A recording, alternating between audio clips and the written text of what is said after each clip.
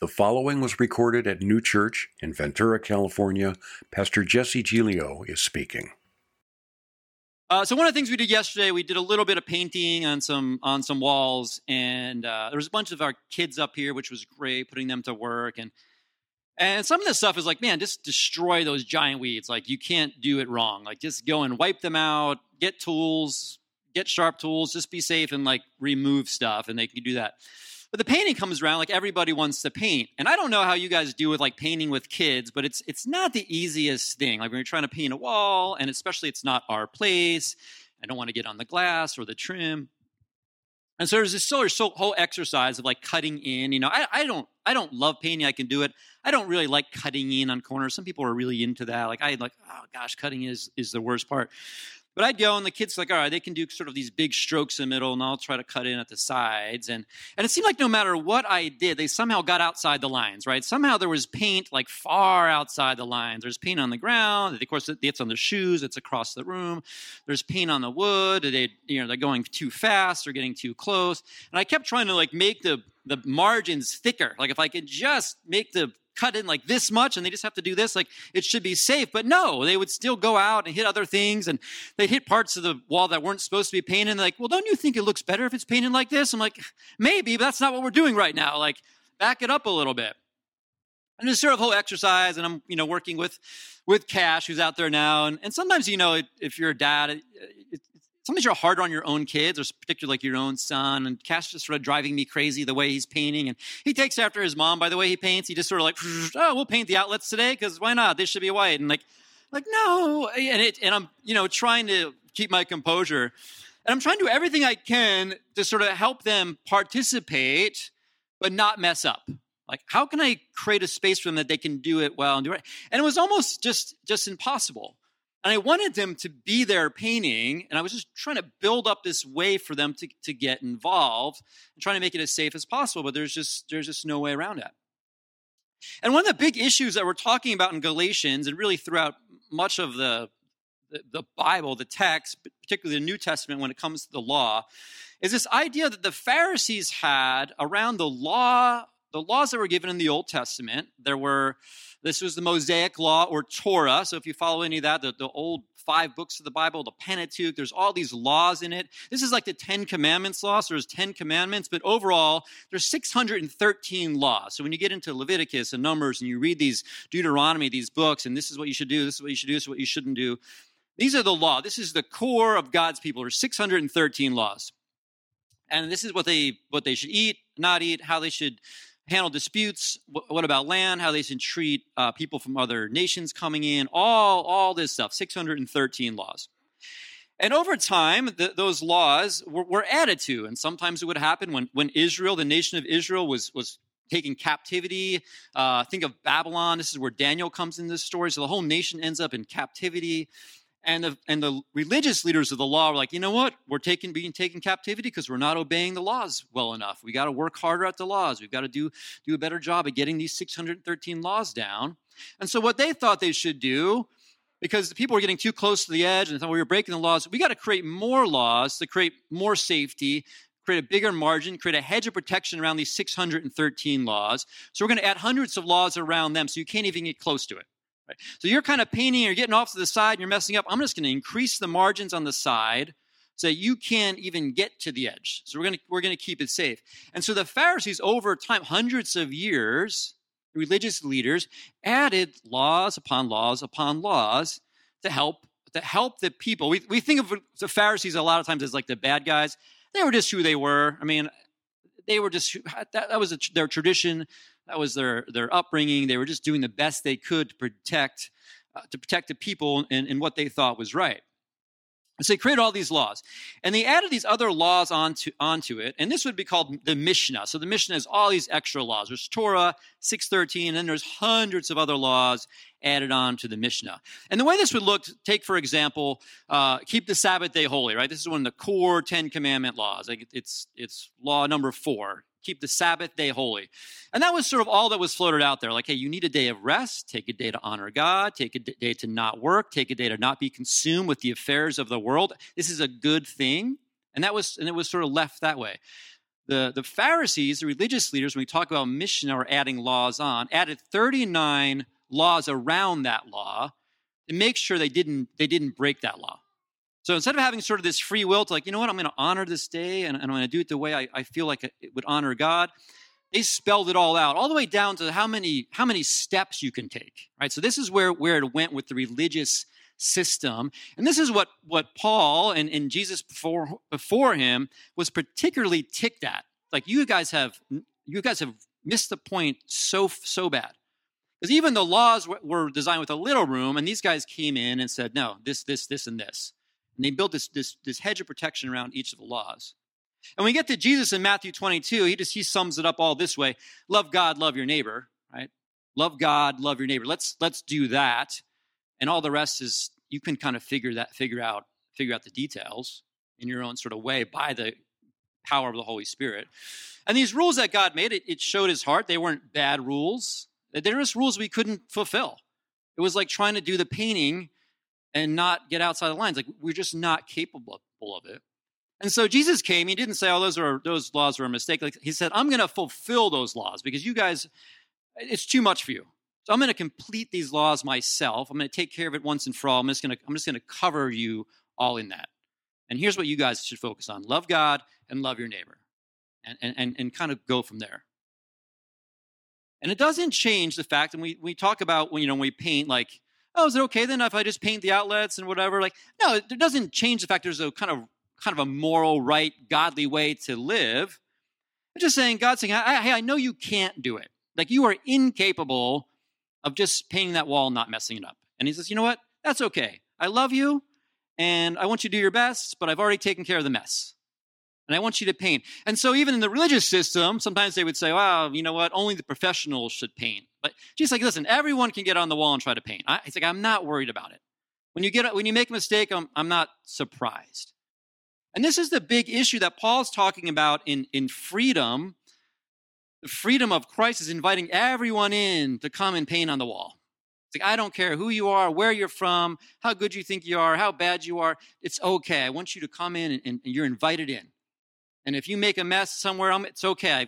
Jesus, like, I've got the ultimate magic eraser. It's all good. I've taken care of it. It's going to look amazing when you're done, no matter what you do. And the religious leaders, when we talk about Paul speaking to Galatians, because Paul had that message. You can throw that map up, Alex. He had that message to the people: hey, you are free from the law. This is good news. You Gentiles who are not religious, you're not Jewish, don't worry about it. You're okay to come in now. We want you to come in, participate, come and paint, come be an artist in this kingdom of heaven with Jesus. It's good things. Don't worry about all the burdens of what you should do or don't do. I've now given you the Holy Spirit to guide you. It's an amazing gift. You let that other stuff go. And there was some freedom, and these churches were born out of that in that circle region of Galatia, all these churches. But people came in around them because there was conflict. We talked about last week, conflict in these areas between the religious and the Judaizers. And they said, well, it's kind of great what you're doing here, but man, you guys are still kind of messing up. I know he said Jesus is enough and he's covered it, but listen, if you really want to be in good terms with God, you kind of need to put some of these rules back in your life. You kind of need to add some of these things back in.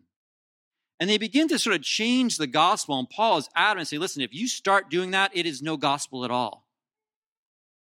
And this Galatians letter to all these different churches, remember we talked about it wasn't just to one church or one person unique to this letter, or this like an email blast. He's like, you know what, who should I send it to? Sending it to everybody.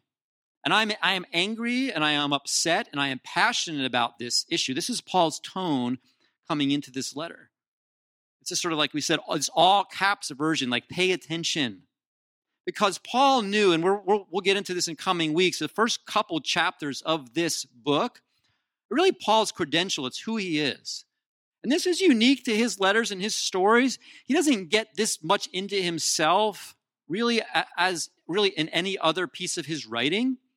But he's explaining who he is, because who he is who they are and who they're turning into, and who he was this Pharisee and this purveyor of the law and this religious zealot. He's like, I know what you guys are up against. I know, and that's why I'm so passionate. Why are you falling back into that? And he's speaking to them as a person who has great failure in his life, who would talk about himself as a chief among sinners, the most passionate of the law than anybody else. And he cares because it's close to his own heart, and he sees them going down this same road. And we have that sometimes in our life when you see people going down a road that you've been down that you know is not good. And that can happen with our kids, like, oh my gosh, they're doing the same thing I did. It ends up in a bad place. It ends up in destruction. And it's hard to watch when you know personally. So Paul's speaking to that. He says this in verse 11. We'll just kind of hit a couple points and wrap up. Dear brothers and sisters, I want you to understand that the gospel message I preach is not based on mere human reasoning. I received my message from no human source, and no one taught me. Instead, I received it by direct revelation from Jesus Christ. And Paul's story, and many of us know this, is he hated the church. So if you're a person who hates the church, Paul's your guy. Paul was a person, he wanted to drag this church out and stone it to death. He found out you were a Christ follower. He was frothing at the mouth. He's like, let's kill that person. So if you've ever wanted to throw rocks at church people, we have Paul. And he hated the movement of Jesus. He hated this idea of freedom. He was for the law. He was zealous for the law. He was exceeding in understanding of the law. In Acts 9, Jesus encounters him. This is post Jesus' resurrection and ascension, but he has a special moment with Paul. He encounters Paul, and he bestows grace upon Paul in Acts chapter 9. And Paul wasn't looking for Jesus, but Jesus was looking for Paul. And I want you to think about that and take heart wherever you're at in life. Maybe there's people around you who are you're like, oh my gosh, they just need Jesus. And they don't care. They're not looking. It's okay. Jesus can still find them. Paul wasn't looking for Jesus, but Jesus was looking for Paul. And even in your own life where you're not trying to pay attention to God, I'll deal with God for an hour here and a half hour there, and I'm kind of good. I prefer not to involve him over here. He still may be looking for you over here. He's a God of pursuit. He always has been. He's gentle and gracious. Man, don't think for 1 second that he is distant, because he's here now. He says, you know what I was like when I followed the Jewish religion, how violently I persecuted the church. I did my best to destroy it. I was far ahead of my fellow Jews in my zeal for the traditions of my ancestors. So he's like, listen, I know about these guys who are influencing you. I was one of them. I was worse than any of them. I was stronger than, my zeal was greater than any of them. I wanted to destroy the church. And now he's planning the church. But even before I was born, God chose me and called me by his marvelous grace. Then it pleased him to reveal his son to me, that I would proclaim the good news about Jesus Christ to the Gentiles. When this happened, I did not rush out to consult with any human being, nor did I go up to Jerusalem to consult with those who were apostle before I was. Instead, I went away to Arabia. So at this time, when he's come along, there's Peter and James and John, and there's this council in Jerusalem, and God's work is starting. But he has this moment, and he finds Jesus, and Jesus finds him, and he's connecting. And he takes this time, even before he got involved with consulting the other people and going back to seminary and doing this Bible study and making sure he served in church. He's like, man, I just got to go spend time with God. I got to go lean into this Jesus. And Paul has this wandering time where he's outside the map in Arabia. It's this distant time where he gets away, and I think he's re-understanding Scripture because he knew Scripture front and back, but he's looking at it through a new lens. And Jesus changes our lens when we look at Scripture. Maybe he was wrestling with God like Moses was, or Jeremiah said, I am not the guy. Thank you for your grace, but I am not the guy to do this. Some of us have been there. Man, I'm not the guy. You cross beams in the air with someone else. I'm not your person. And maybe he's spending time in the desert doing this. And he's just taking away. But what he's taking a break from ultimately is just getting away from pleasing man, which has been his entire existence in that culture, being a rabbi and a religious leader. And the Pharisees were the center of political and social and religious culture. That was the epicenter of the Jewish nation. And Paul was excelling and being the best of the best of the best. And there's pressure from within himself, his family, the people around him, and he's just been wrapped up in this world. And I think when he encountered Jesus, there's a bit of it I got to get away from this physically. I need to sort of detox from this lifestyle that I've been in and just go see Jesus. He didn't even say, I need to get some counseling. I need to go see this church. I just need Jesus first. And I love that. And for those of us who, we have great resources in our life and there's good people around him, but it's important to remember Jesus first. Sometimes saying, you know what, I just got to take a break. I got to get out of here. I'm going to sit. I'm going to try to listen to Jesus. And Paul did that. And it was formative for him. And it wouldn't have been bad to go see Peter and those guys because he does do that. But in his life, he's like, I need to get away. We talked about wilderness experiences. Jesus had those. Sometimes I just need to hit pause on everything my life has been about. I need to create some separation. I need to just get alone with Jesus. And this is Paul, this cool kind of wandering desert time before he comes back to spend time with the early church. I think Paul was a driven person, and he talks about this just